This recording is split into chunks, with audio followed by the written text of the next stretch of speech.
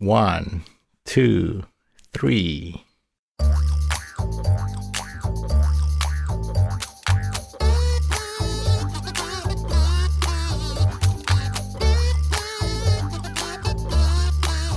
Welcome to Three Song Stories, the show that connects you, our listeners, to our guests using songs from their lives and the stories they contain. Thanks for listening. I'm Mike Canary. Our guest this week is Radu Papanyu. Radu is the new artistic and music director of the Southwest Florida Symphony Orchestra. He's also associate conductor of the Naples Philharmonic and music director of the Naples Philharmonic Youth Orchestra. Since 2017, Radu has conducted the Naples Philharmonic in more than 100 different classical, education, and pops programs. He's been a guest conductor with orchestras around the world, including the Transylvania State Philharmonic Orchestra, Louisiana Philharmonic Orchestra, Colorado Music Festival Orchestra, and the North Carolina Symphony. Radu began his musical studies on the violin at age 7, and after coming to the United States at the invitation of the Perlman Music Program, he completed 2 degrees in violin performance under the guidance of Robert Lipset at the Colburn Conservatory in Los Angeles. As a soloist and chamber musician, Radu has appeared in festivals throughout Europe and North America. He got his Master of Music degree in orchestral conducting at the New England Conservatory of Music. While in Boston, he was also conductor apprentice with the Handel and Haydn Society. Radu currently resides in Naples, Florida with his wife, flutist Blair Francis Papanyu. In his spare time, he says he enjoys chamber music reading parties, fishing, biking, and playing tennis. Hey there, Radu. How are you today? I'm good. How are you doing? Thank you so much for having me. I'm doing great. We really appreciate you doing this. So, you start your new job on Friday, huh? Is that the official start date? That is correct, and it's very, very exciting. I had a wonderful trial week with the orchestra back in April, and I absolutely love the time with the orchestra, the time with the staff, and performing for the audience here. So I'm very, very much looking forward to my first season. This will be your first time working as music director for a professional orchestra, right? That is correct. How's it feel? Oh, it's very exciting. You know, for a young conductor, it's that moment that you've been waiting and working towards for a long time. So I'm really happy it's finally here, and I cannot wait for the first few concerts. You mentioned the word young, so I'm going to go ahead and ask this question. Is 32 young for music director of a professional orchestra in today's world? You know, it's a question that it's very, very hard to answer because things have changed a lot lately. But I think as a musician, at least in my experience so far, you keep learning with every year that goes by. So in some ways, you can consider it young, and of course, there are other examples of younger people than me being a music director in many, many places. So it depends how you look at it, I guess I would say.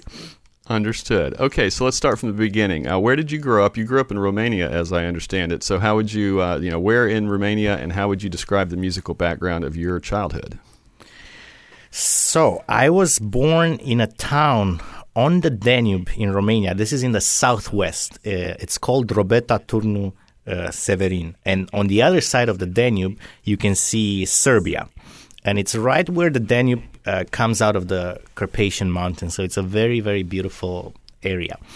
And I don't come from a musical family. I'm actually the very first musician in my family. But I loved music when I was young, and I really wanted to play the guitar.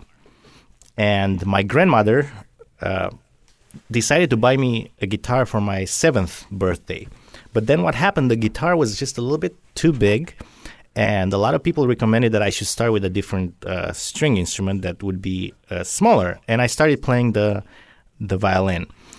And things started developing really fast. I really enjoyed playing the violin, and I started in the first couple of years participating in a few national competitions, and it went very well. So it kind of became the thing that I did, and it developed to such an extent that when I was in 6th grade, we were having conversations with the local teacher there and my parents, and they decided it would be a great moment for me to move to Bucharest, which was the capital of Romania, to attend a music high school there.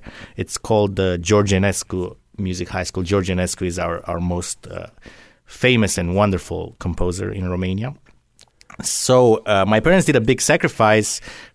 We figured out a place to live in Bucharest, and my grandmother, the one that bought me the guitar, she ended up moving with me to Bucharest, and she was there basically taking care of me for 5 years while I attended this school. So I first left home for music when I was 12. And I attended this wonderful music high school in Romania, which has a lot of tradition. And then things developed from there, and I have a feeling we're going to get into that as well. We will. So were you completely wrapped up in classical music and performing, or were you listening to music of the day as well? I was. I can say, especially when I was very young, I was listening to a lot of Romanian pop music, and then I remember in high school that I sort of had a period of time when I got really excited. I was discovering the Beatles for the first time, and I was listening to the Rolling Stones and some Pink Floyd, and I was always interested in listening to anything that I truly enjoyed. I also listened to quite a bit of jazz and a little bit of folk music. Well, there's something in Romanian that we have. There's a wonderful tradition. It's called lăutărie. It's kind of really virtuosic folk music, and there's a lot, particularly for the violin. So I was really listening to a lot of everything, but I was mainly studying classical music. I asked this question to Amy Ginsberg when she was on, but these days, how often do you listen to classical music that isn't for work reasons? Oh, all the time. That's the thing about me. I absolutely love classical music, and it's really part of my life, I would say, on every single day. And if I'm not listening to something, there's probably something at some point going through my head through the day.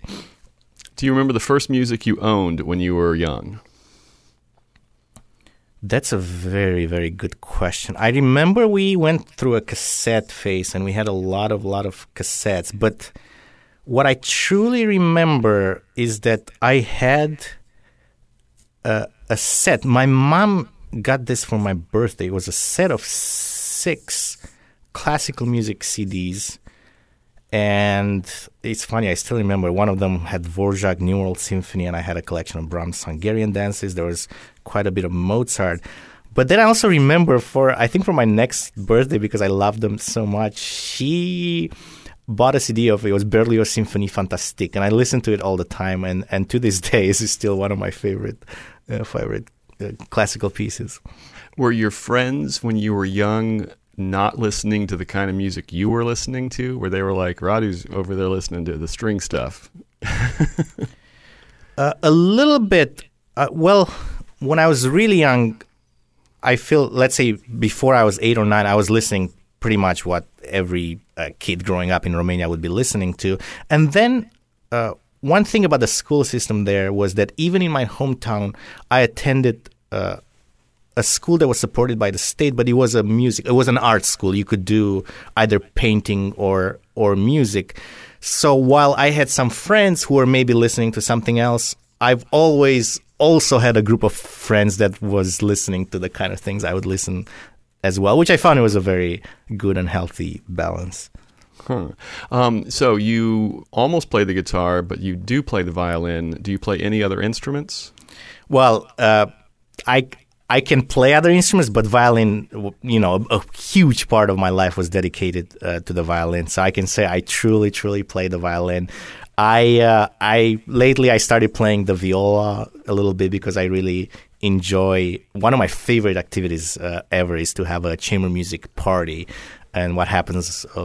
Friends come over to the house, and we will be reading string quartets and quintets while having good food, and everybody rotates. And many times we have enough violinists but not enough violas, so I started doing that so I can accommodate, and I've been enjoying it a lot. Also during the pandemic a little bit, I actually purchased a guitar, and I finally started playing a little bit, but I can also play keyboard, piano a little bit, but nothing on the level of the violin. So your bio, you just mentioned this, and I wanted to ask, and then we'll get to your first song. Your bio says you enjoy chamber music reading parties. Is that how you put it? Is that what you were just describing? Exactly, a chamber music sirening party. And the idea is that lots of people come over to the house. We have some good food, and there's always music going on because everybody gets to rotate. So you get to hang out with friends, enjoy good music, and at some point you go through the rotation and you're also reading some of this great repertoire. And it's, you know, what's fantastic about it, it's really not a pressure setting in any way. And I've learned that some of the absolute best musical experiences happen in that kind of setting. And it's just incredible fun. Are the people who would typically be at those parties all professional musicians? I think it's in some instances, yes, but I've also been to a lot of parties, and this is really fun where there's a mix. Perhaps the people that are not musicians are not reading music, but I've learned that they absolutely love the kind of setting, and they like seeing the professional musicians in a setting that's so friendly and open. And I would say there's a good mix lately. Huh. Well, that sounds pretty cool. Okay, well, let's get to your first song. This is the Buena Vista Social Club song, right? Yes, and there's a little bit of a story to this. And when I was I was telling you about the George Enescu Music High School in Bucharest. I had a really, really good friend who was actually working as a security guard for the music high school, and I spent a lot of hours at the music high school because after classes were over, I had a key to a practice room, and let's say we finished classes around 2 p.m. I would probably almost every day be there until 9 p.m. So I got really, really close to this guy. His name is Eugene, and to this day, he's one of my best friends. And he doesn't play music, but he's always just absolutely loved music. And he's a little bit of an encyclopedia when it comes to music. And I think I was in 11th grade, and he introduced me to Buena Vista Social Club for the very first time. And of course, I loved the story of the album, how it came to be. But that being said, what truly touched me when hearing the first song, and I believe this is the first song on the album, and that's what I chose it. I think music, in its most powerful way, it really happens in the moment when artists are no longer trying to prove anything, but they're doing it for the love of the music, and it comes out in the most sincere way. And I think this is what really struck me when I heard the album and the first song. It was just so incredibly sincere and pure that it touched me immediately. And it's something that as an artist I've learned through the years, and I try to keep that in mind as I get ready for every single performance. That's why it's so incredibly meaningful for me, because I feel I really learned something from it. And on every single listen, it just touches me immediately in the same honest and pure way. Is it something that you ever have played along to? Is that even within like your wheelhouse? No, that's the thing. It's not at all, and that's why I found it so incredible. When I just found it so touching, and I have had experiences like that while playing the kind of repertoire that I work on, and I can say that no matter what the genre is, when that happens in music, somehow it always speaks to me. Huh. Well, let's listen to it. And by the way, I looked it up, and according to Wikipedia, the guy who wrote it said that he dreamt the opening melody in his sleep, and that he says he doesn't write it, he dreamed it, and that's part of maybe what we hear. So let's listen to it. It's Chan Chan, right? Correct. All right, this is Chan Chan, performed by the Buena Vista Social Club from their self-titled album released in 1997. Everything just feels right, and it's something that I think a lot as a performer in terms of everything that I do in a piece of music, just constantly finding the right balance. And when that happens, it's hard to describe it. It's just everything just fits perfectly together. Nothing feels too much. Nothing feels too little. And it ends up being a very touching experience. As somebody who is so immersed in music as a performer and as a conductor, and I don't know, you might write music too. I don't know the answer to that yet. But is it hard for you to listen to songs and not in some ways, be deconstructing them? I think I experience both ways of listening a lot. There are moments when I immediately sort of start analyzing it, and there are moments when music has always been about feelings in a way for me, and there are moments when it speaks so much that it goes beyond the analysis, and I'm able to let go and really experience it. But there's a lot of both, and as a performer, I can tell you that if you can have both in terms that you've analyzed everything and spent hours and hours thinking about it, and then if you're able to integrate that but yet let go, then you're really talking about a really special experience. Do you compose music? I do not. I had to write a few things in school, and it's something that I've been thinking more about lately, and I think I will probably try my hand at it in the near future. But it's been between conducting full-time now, and the violin has been a huge part of my life. There has been a time constraint when it comes to that, but it's something that I would really love to do in the future. So if you went away for a special music school in high school, were you on a trajectory in your mind to be doing the kind of thing that you're doing now all along? Well, conducting happened really, I really started thinking about it when I was in college. But in terms of the violin, I can tell you there was a shift at some point. I think when I was really young, I really enjoyed music.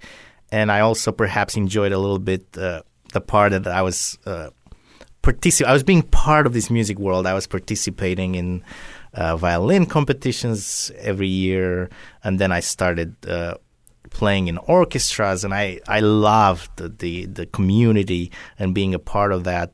But I think somewhere when I was a teenager, I think around 15, 16, there was a shift, a moment of shift when I absolutely just started loving music. And it's actually beyond that. It's hard today to imagine a world for me without music, because it is such an integral part of what I do that it would be very hard to. I'm trying to sometimes think, what would it be if that wasn't there? And I honestly really have a hard time even describing a place like that. I know you started playing young, and it seems like you had success early on, but do you remember the first time you had to perform what you felt like was a big solo, where you felt like, this was your first chance to shine somehow? Well, there were the annual competitions. Perhaps I remember there was a first time I played as a soloist, as a violin soloist, this was at the Radio Hall in Bucharest. Bucharest is the capital of Romania. It's a wonderful, wonderful location.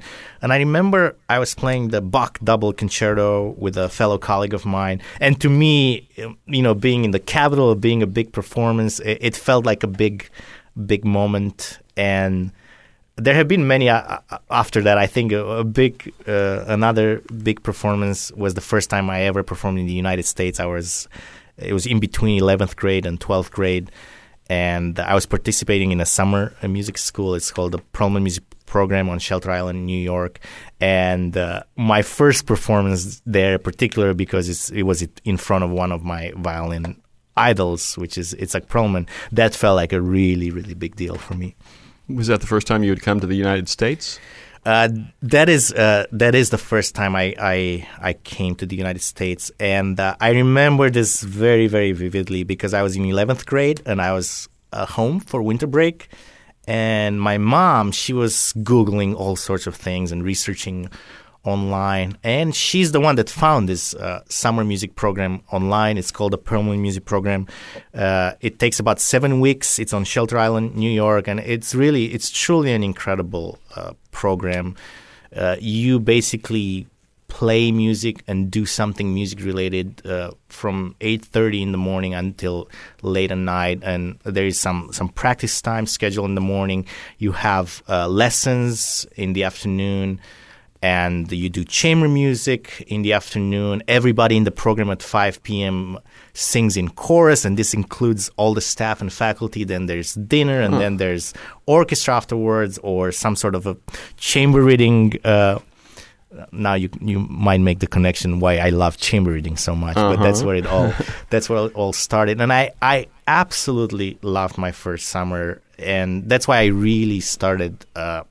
I wanted to study and go to college in the United States, and that's what inspired my decision for the next year to apply to colleges in the United States. Do you have any musical memories associated with that summertime here that aren't related to that experience?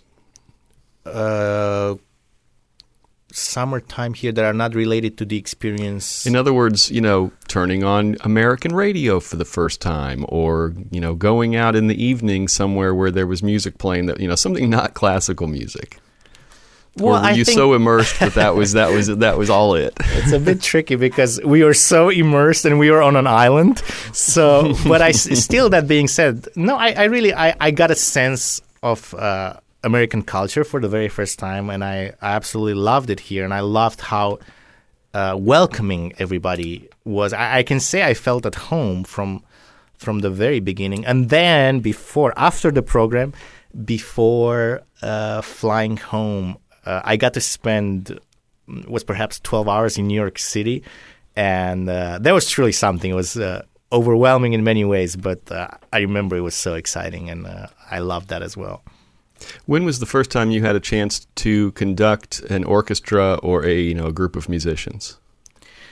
So that was during my sophomore year of college. I ended up, after the permanent music program, when I was in my senior year, I auditioned, senior year in high school, I auditioned for the Colburn Conservatory in Los Angeles, and I ended up studying there for 7 years. I did 2 degrees.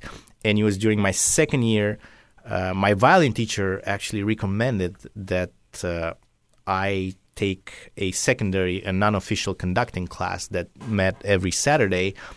And I guess what he saw was that whenever I played violin, I was always leading a lot with body gestures. And he thought it would be a good idea to try to explore conducting. So I started taking these classes, and I first conducted a larger group of people during classes, but also the conservatory, they had a wonderful outreach program where the orchestra of the conservatory, they would allow 1 week every semester, and they would take the orchestra. We would go on buses early in the morning, and we would go to schools around LA County and present performances. And they trusted me to do a lot of that, and that's how I gained my first conducting experience. But it was really, really wonderful because I got to conduct quite a lot, and it was a large orchestra, and I also got to present every single concert. So it was very, very early on, but it was a very meaningful experience.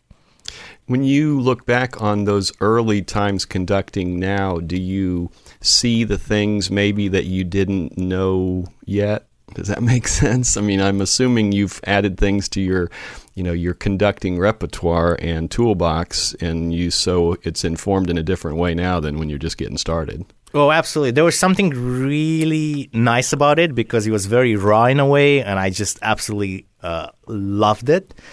But with conducting, with every year, there's just so much to learn. It's really a never-ending journey. So at this point, I feel like I've gained already from that point so much experience. And in many ways, when it comes to the score study, to reading the score, to studying more and more repertoire, it is a little bit like learning a foreign language. And the more time you spend with it, the more fluent you become. So it does feel completely different now. But what was fascinating about those moments was the incredible enthusiasm and how raw it was in a good way. Okay, you're our third maestro on this show, and we've asked the other two. Can you describe what it is a conductor is doing from your own perspective. Like, what is your role up there, and in what ways are you informing or steering what it is we experience as listeners?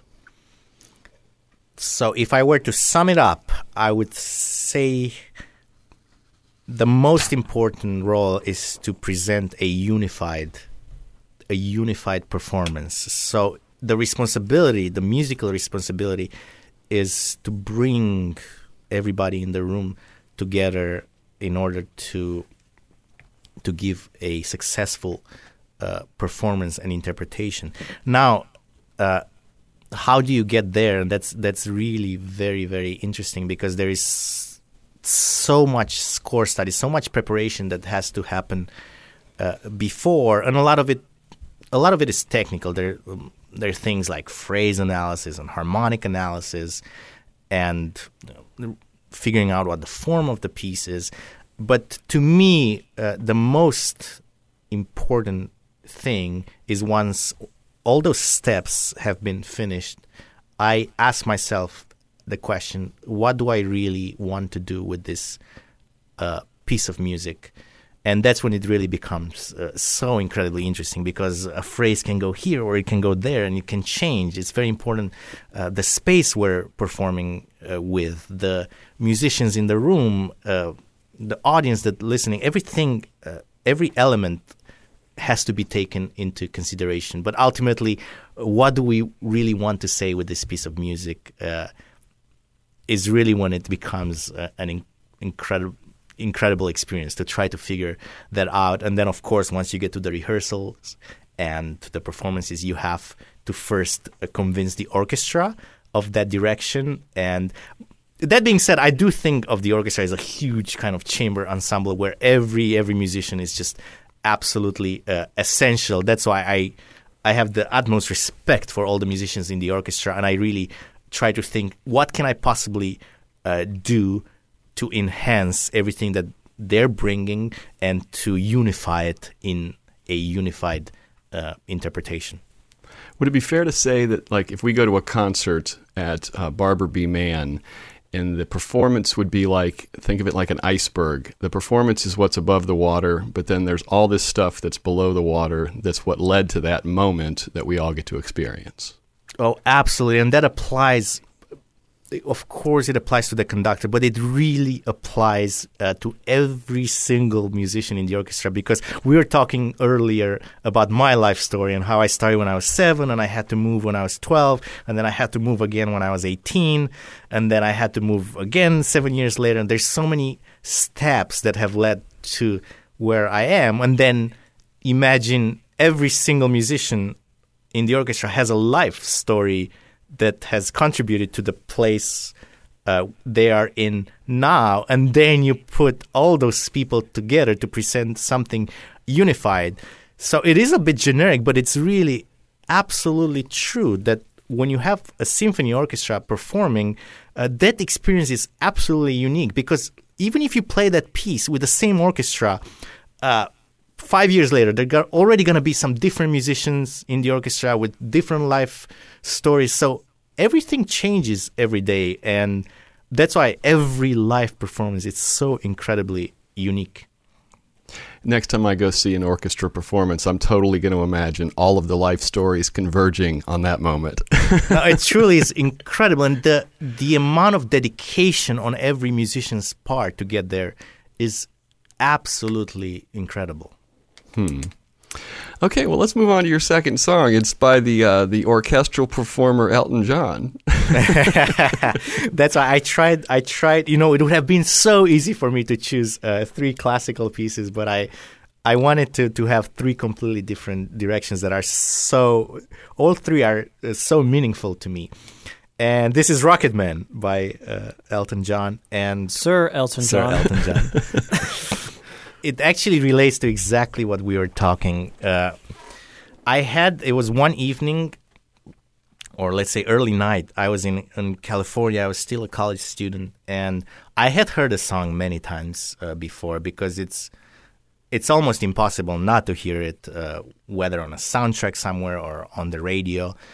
But for some reason, I was on YouTube, and it just popped up, and I listened to it, and it just, something happened. It just touched me, and I kept listening to it over and over. I don't know how many times that evening. And I really, when I think about it, it really has to do with the feeling that I believe the song captures, and is this idea of having to leave something behind in order to move on to perhaps the next experience. And I think when I look at my life as a young musician and life as an artist, as we were talking earlier, I had to leave home when I was 12, which was really very, very difficult at the time, emotionally speaking. Then I had to leave a whole other huge part of my life when I was 18. When I finished college, I had to move to Boston for the master's in conducting there. 2 years later, I moved to Naples, Florida, and to this day, let's say when I get to work with an orchestra, I get to guest conduct for 1 week. I have to leave home in order to do that. And I'm someone who loves absolutely every single place I've been in, but I find it very, very, very difficult because I fall in love with every place to leave the place and to leave the people. And I think the song captures that, and it just really hit me that night. Well, let's listen to it. I love this song. This is Rocket Man by the one and only Elton John, Sir Elton John, sorry, Jared, from his 1972 album Honky Chateau. It's Radu Papanu's second song on today's episode of Three Song Stories. You know, I've heard that song a bunch of times, but what I love about what we do with this show is I never really thought about it in terms of lyrically what it was saying and what it might mean, and your story really framed it in such a way as I could see it like that. I think that's pretty cool. Yeah, no, to me I've always reacted more to the harmony than to the lyrics. But in this case, I just think it's a wonderful combination of both when they really reflect each other in such a way that it really translates into something very, very powerful. Did you happen to see the Elton John biopic that came out? No, I haven't seen it yet. Oh, this song features prominently. Yeah, I have heard about it. Oh, man. So you mentioned before this song that you were in Romania, then you were in L.A., and then you were in Boston. So when did you come to Southwest Florida? I came in, it was September 2017, and I arrived 5 days before Irma. Oh, right. So it was quite a welcome, and I have been here ever since, and it's been just absolutely wonderful for me. What brought you to Southwest Florida or Naples? At first, I worked as assistant conductor of the Naples Philharmonic, and then for the past 3 years, I have been associate conductor of the Naples Philharmonic, and then director of the Naples Philharmonic Youth Orchestra. So I came here for the job. Had you ever been to this part of the world before? Yes, as a student at the Perlman Music Program, they have a residency in Sarasota, which is not too far north. So I first came here when I was a senior in high school, because after the summer music school, I came here in December for a couple of weeks. So what was it like when you first moved here, besides it being Irma? You know, luckily we haven't had another Irma since you got here, but how did you settle into to the Southwest Florida scene? Well, I've always loved going to the beach. It's something that I did a lot with my parents when I was young. So I absolutely loved the landscape here. And then I have to confess, 3 of my hobbies are playing tennis, biking, and fishing. So I cannot really think of a much better place anywhere in the world to do those 3 than Southwest Florida. So it really worked out perfectly for me. What kind of fishing?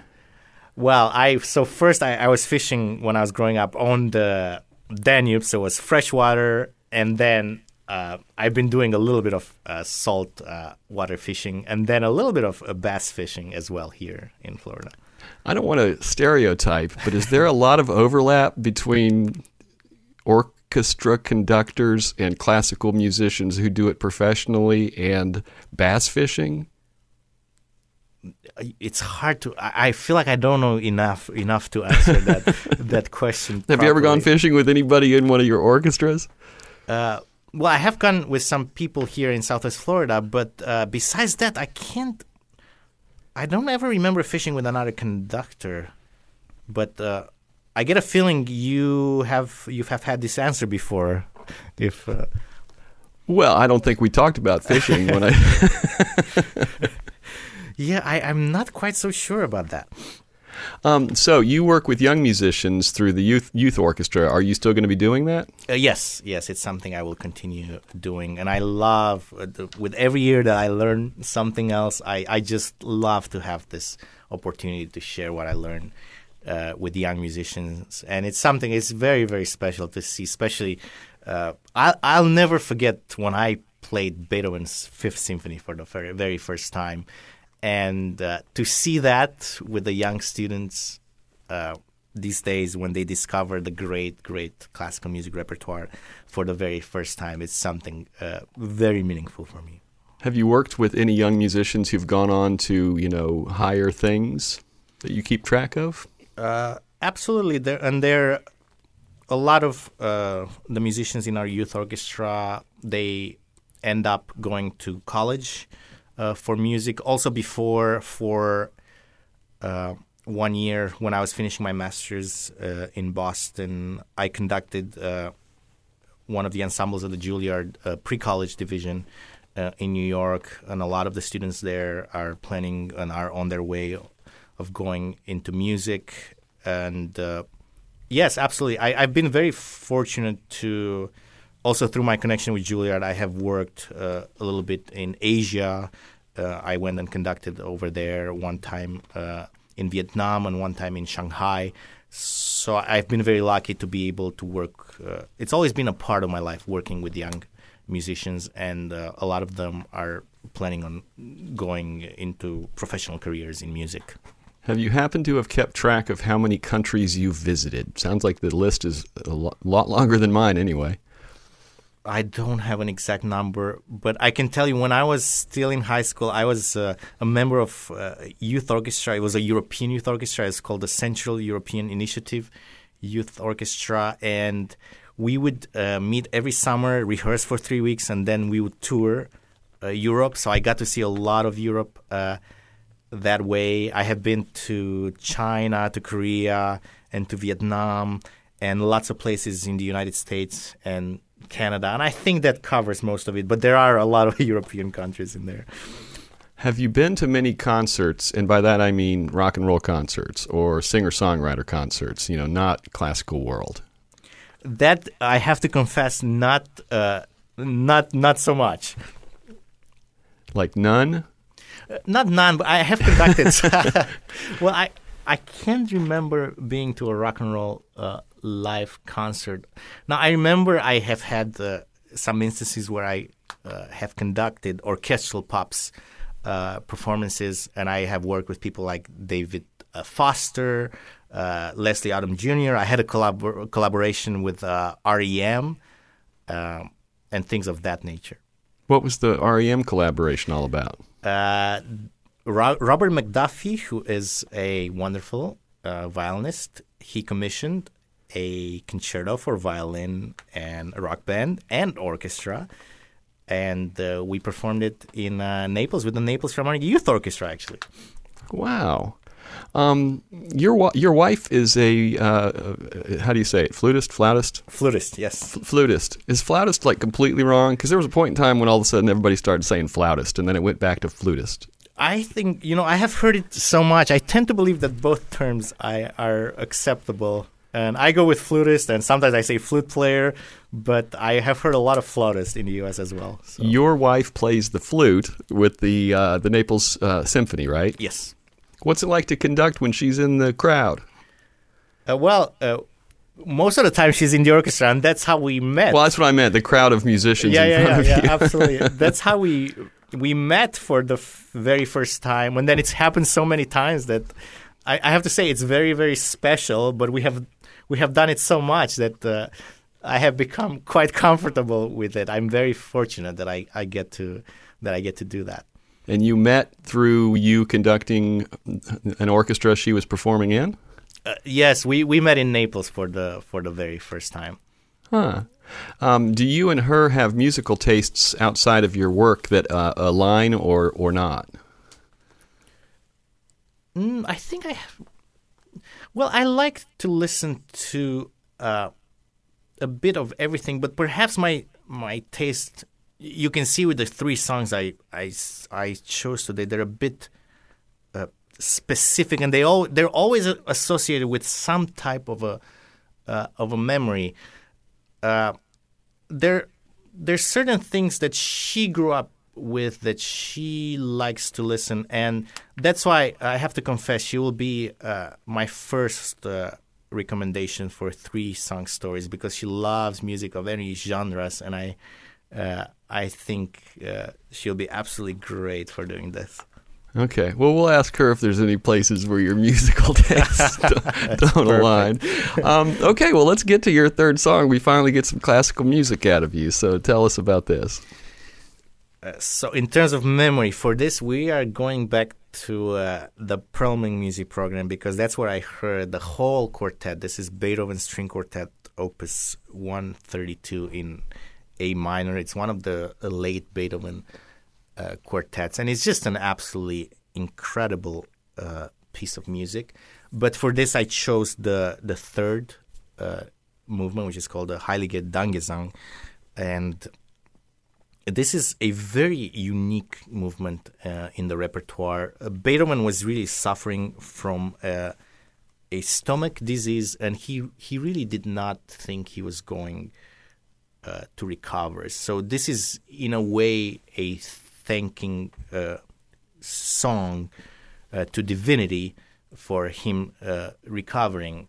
Now, the movement itself, it's about, it depends a lot on the performance, but it's about 16 minutes long, and it has a very, very interesting structure.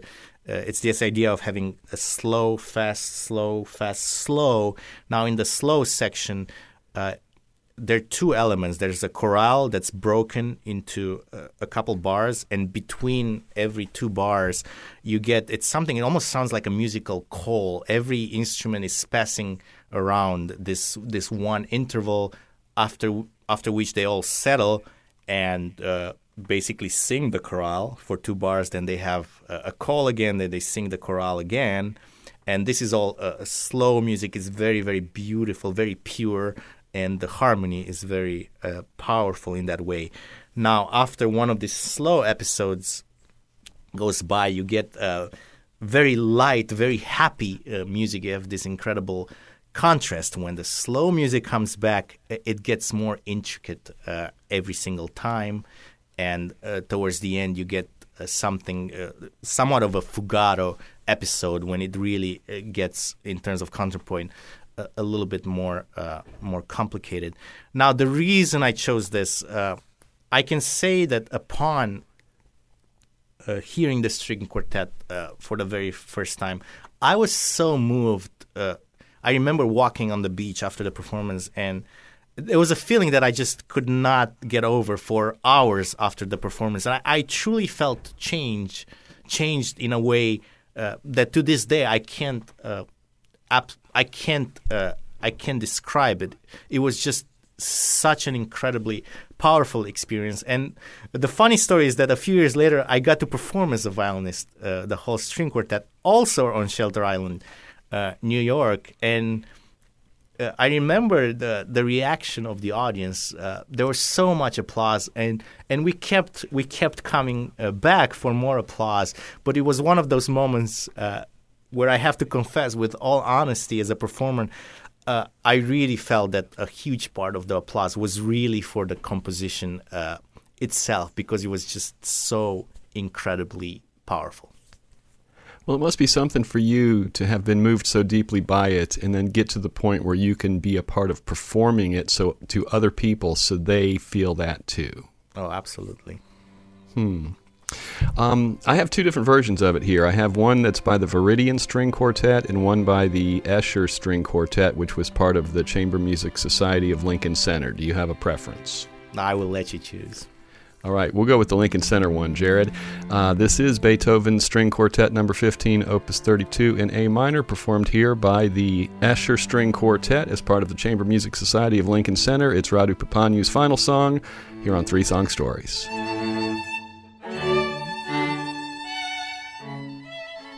I have so many memories associated with it, both hearing it and working on it and performing it. It's always just, for me, it's always just an incredible experience. It brings back so much for me. And it's always so incredibly pure in a way, too, that when you hear the choral melody in the opening, it's modal. And there's something about the purity of the harmony that makes it so powerful. And it always speaks to me. Did you say that he wrote that late in life when he was ill? Yes, he had severe stomach pain and a disease, and the doctors did not think he was going to make it this time. And then he recovered, and that's when he wrote that. Is there something about what we hear and feel when we listen to that in some ways do you think ties to him writing it, composing it when he thought he might not live? Well, I think it's this incredible contrast between the opening, the slow sections, which are so pure, they're slow, and then when you get to the fast, to the major section, it's so alive, so playful. You get a dance in there. It's just so incredibly full of life. So I think that's where we see his experience in this incredible contrast between the two. You said except for maybe some school assignments, you haven't really composed any music. But if you listen to something like that, or I guess the general question is could you imagine just in your head putting down as many parts as that in such a way that it would be cohesive before you ever heard it? Well, I have to confess, with every day that passes by that I study music and that I feel that in a way I spend time with these incredible composers every single day. And the more I get to know them, the more I realize the kind of true geniuses they are. So I can say that I have learned a lot through music, but to do something comparable to Beethoven, Mozart, Brahms, Mahler, I don't know if I would ever be able to do something like that, but I just have the respect for them with every day that passes by. Is just absolutely just incredible what they've been able to do. So maybe not to the degree of the Beethovens of the world, but in principle, you obviously can play music. You are a conductor. You can read music. You understand how the parts fit together. But, could you put something together without, just totally from thought using, writing down notes for different instruments?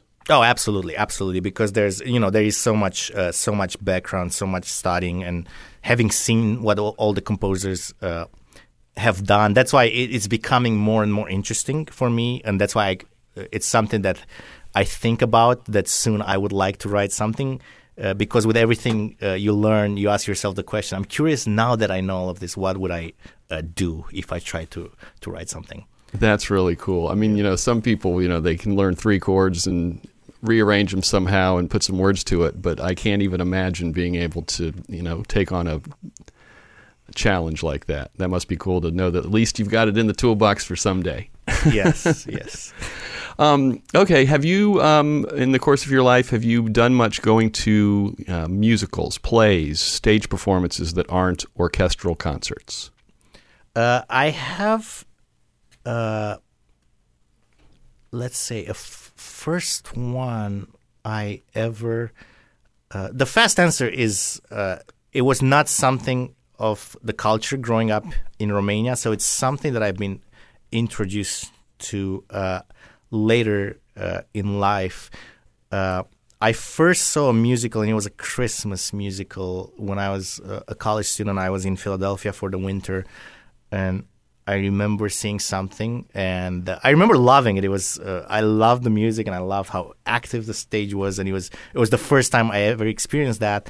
And then as a conductor, I've had to conduct some pops concert, and some have had selections from a lot of Broadway musicals, and of course I'm familiar with the music of Bernstein quite a lot. So to my experience, it's something I've been introduced to later in life, but I have found the musical to be so fantastic that every time I have to do something, I have to conduct the music from a musical, I absolutely love it because the music is so good. Are you a karaokeer? Not so much. Never? No, I have done some stuff with my close friends and my family, but there is already so much performance in my life that I keep it in those very, very close circles. If you're driving around in the car and you have music on that has lyrics to it, will you sing along by yourself?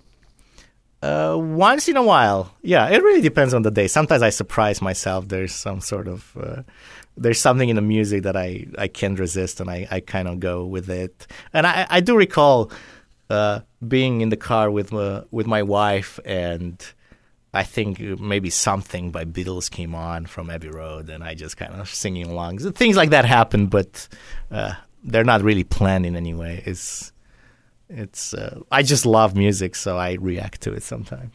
Do you have a nickname that has stuck over the course of your life that you would be willing to share? I do not. Nothing? I don't think Is so. Radu short for anything? No, that's just what it is. And almost everybody, they all call me Radu. Okay. I guess here it's so unique in a way that it's a name that doesn't need a nickname. Exactly. Even though it's a fairly common Romanian name. Not one of the most commons, but I would say second level common. What would be the most common or a very common name? Something like male? Ion, it's John, or Mihai is Michael in Romanian. Huh. Yeah. Okay, here's some weird questions. If you were a championship wrestler, what music would you enter the arena to? That's good. Beethoven Fifth Symphony, first movement. What would your wrestler name be? I don't know. I've never... You could just be called the Fifth. Radu the Fifth. I like that. Let's stick with that. If you were a cocktail or a drink of some kind that represented you, what would it be? Old-fashioned.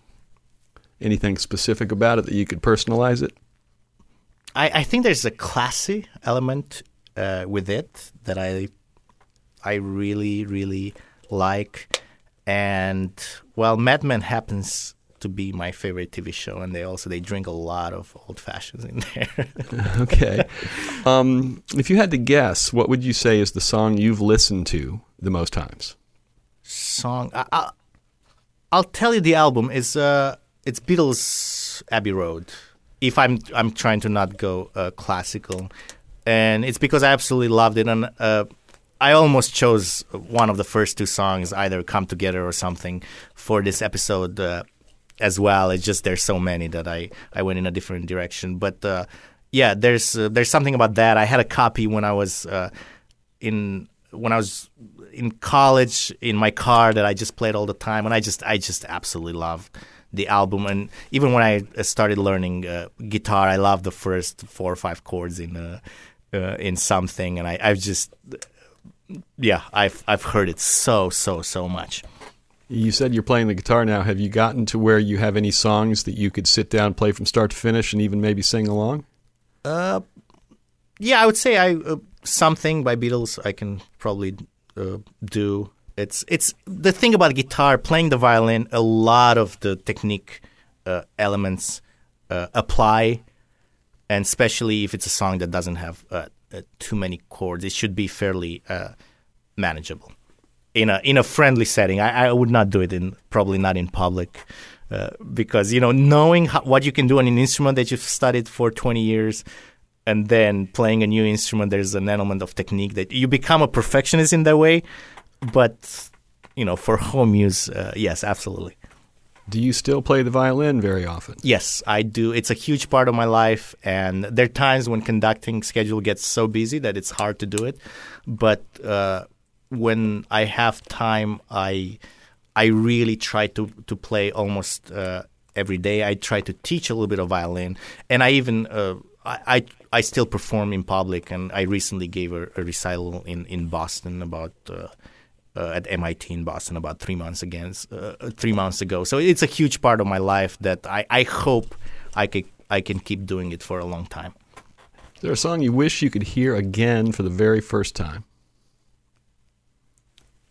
Well, there was something I remember so vividly. It's a little bit different. Not so much hear it, but I remember, and I said something on these lines earlier, being in that European youth orchestra, and the very first time we read through the first movement of Beethoven's Fifth Symphony, I will never forget what I felt. I almost couldn't believe how powerful it was to be live in the room, to hear all those instruments together, and yeah, it just completely shocked me, and I was touched beyond belief. And I remember all my friends who did it for the first time too. They experienced something similar. And while it's incredible every time I'm part of it in some way, there was something about that first moment when I discovered it that I just, to this day, I remember the feeling, and I get goosebumps immediately. Are there any songs amongst the classical music repertoire that you've either played so many times or conducted so many times or heard so many times that you're just done with it? No, absolutely not. No? No, I love music, and there's something so special about it every time it happens in real life. It can be the simplest possible song, and when I hear a live guitar or any instrument, to me, it's always done something. That's probably why I went into this direction, because every time I heard it as a child, I reacted in some sort of way. And I'm really, the honest answer is no. I would love to hear it yet another time. If you could broadcast a song into the head of everyone on the planet all at once, which song would you provide? A song? Well, all at once. Yes, a mass blast of music to the world. That is such an interesting question. It's well, I will have to go in the classical direction just by the sheer power of it. But there is a choral moment in the end of Mahler's Second Symphony, which is just so incredibly powerful. And I'm just trying to imagine the whole world listening to this at the same time. Because we've talked so much about music, and being a conductor and a musician, I think music's greatest power, when all is said and done, is to bring everybody together. And I think that would be just perfect for that purpose. What would your 14-year-old self, who, if I'm doing the math right, would have been right around the time you moved to Bucharest, what would you think of where you've made it to today and who you are? I think I would be very happy, and in general, I have no regrets. I'm very every step along the way has been so fascinating and interesting.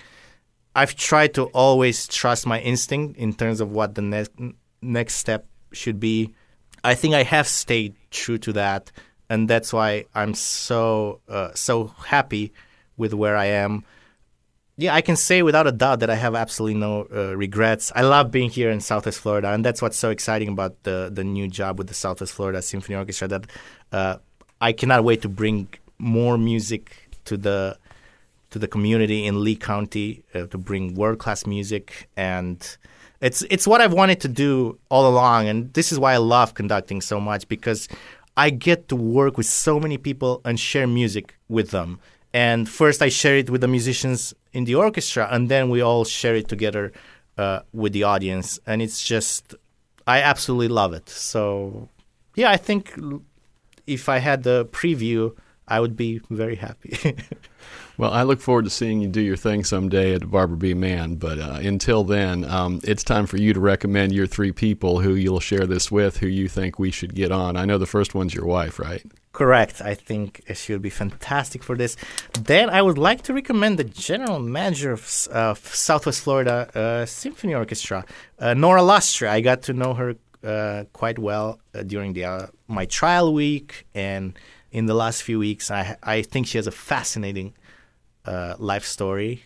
And okay, cool. I think it would be wonderful. And then I would like to recommend violinist Stella Chen. She was the soloist when I did my concert with the Southwest Florida Symphony Orchestra. And I first met her when she was 14. I was 17 at the Perlman Music Program on Shelter Island, New York. And we've been best friends and colleagues ever since. And I think she would do wonderfully on an episode. All right. Well, we'll do our best to get him on, especially your wife. I want to hear her side of the story. Do you have any final thoughts you want to leave us with?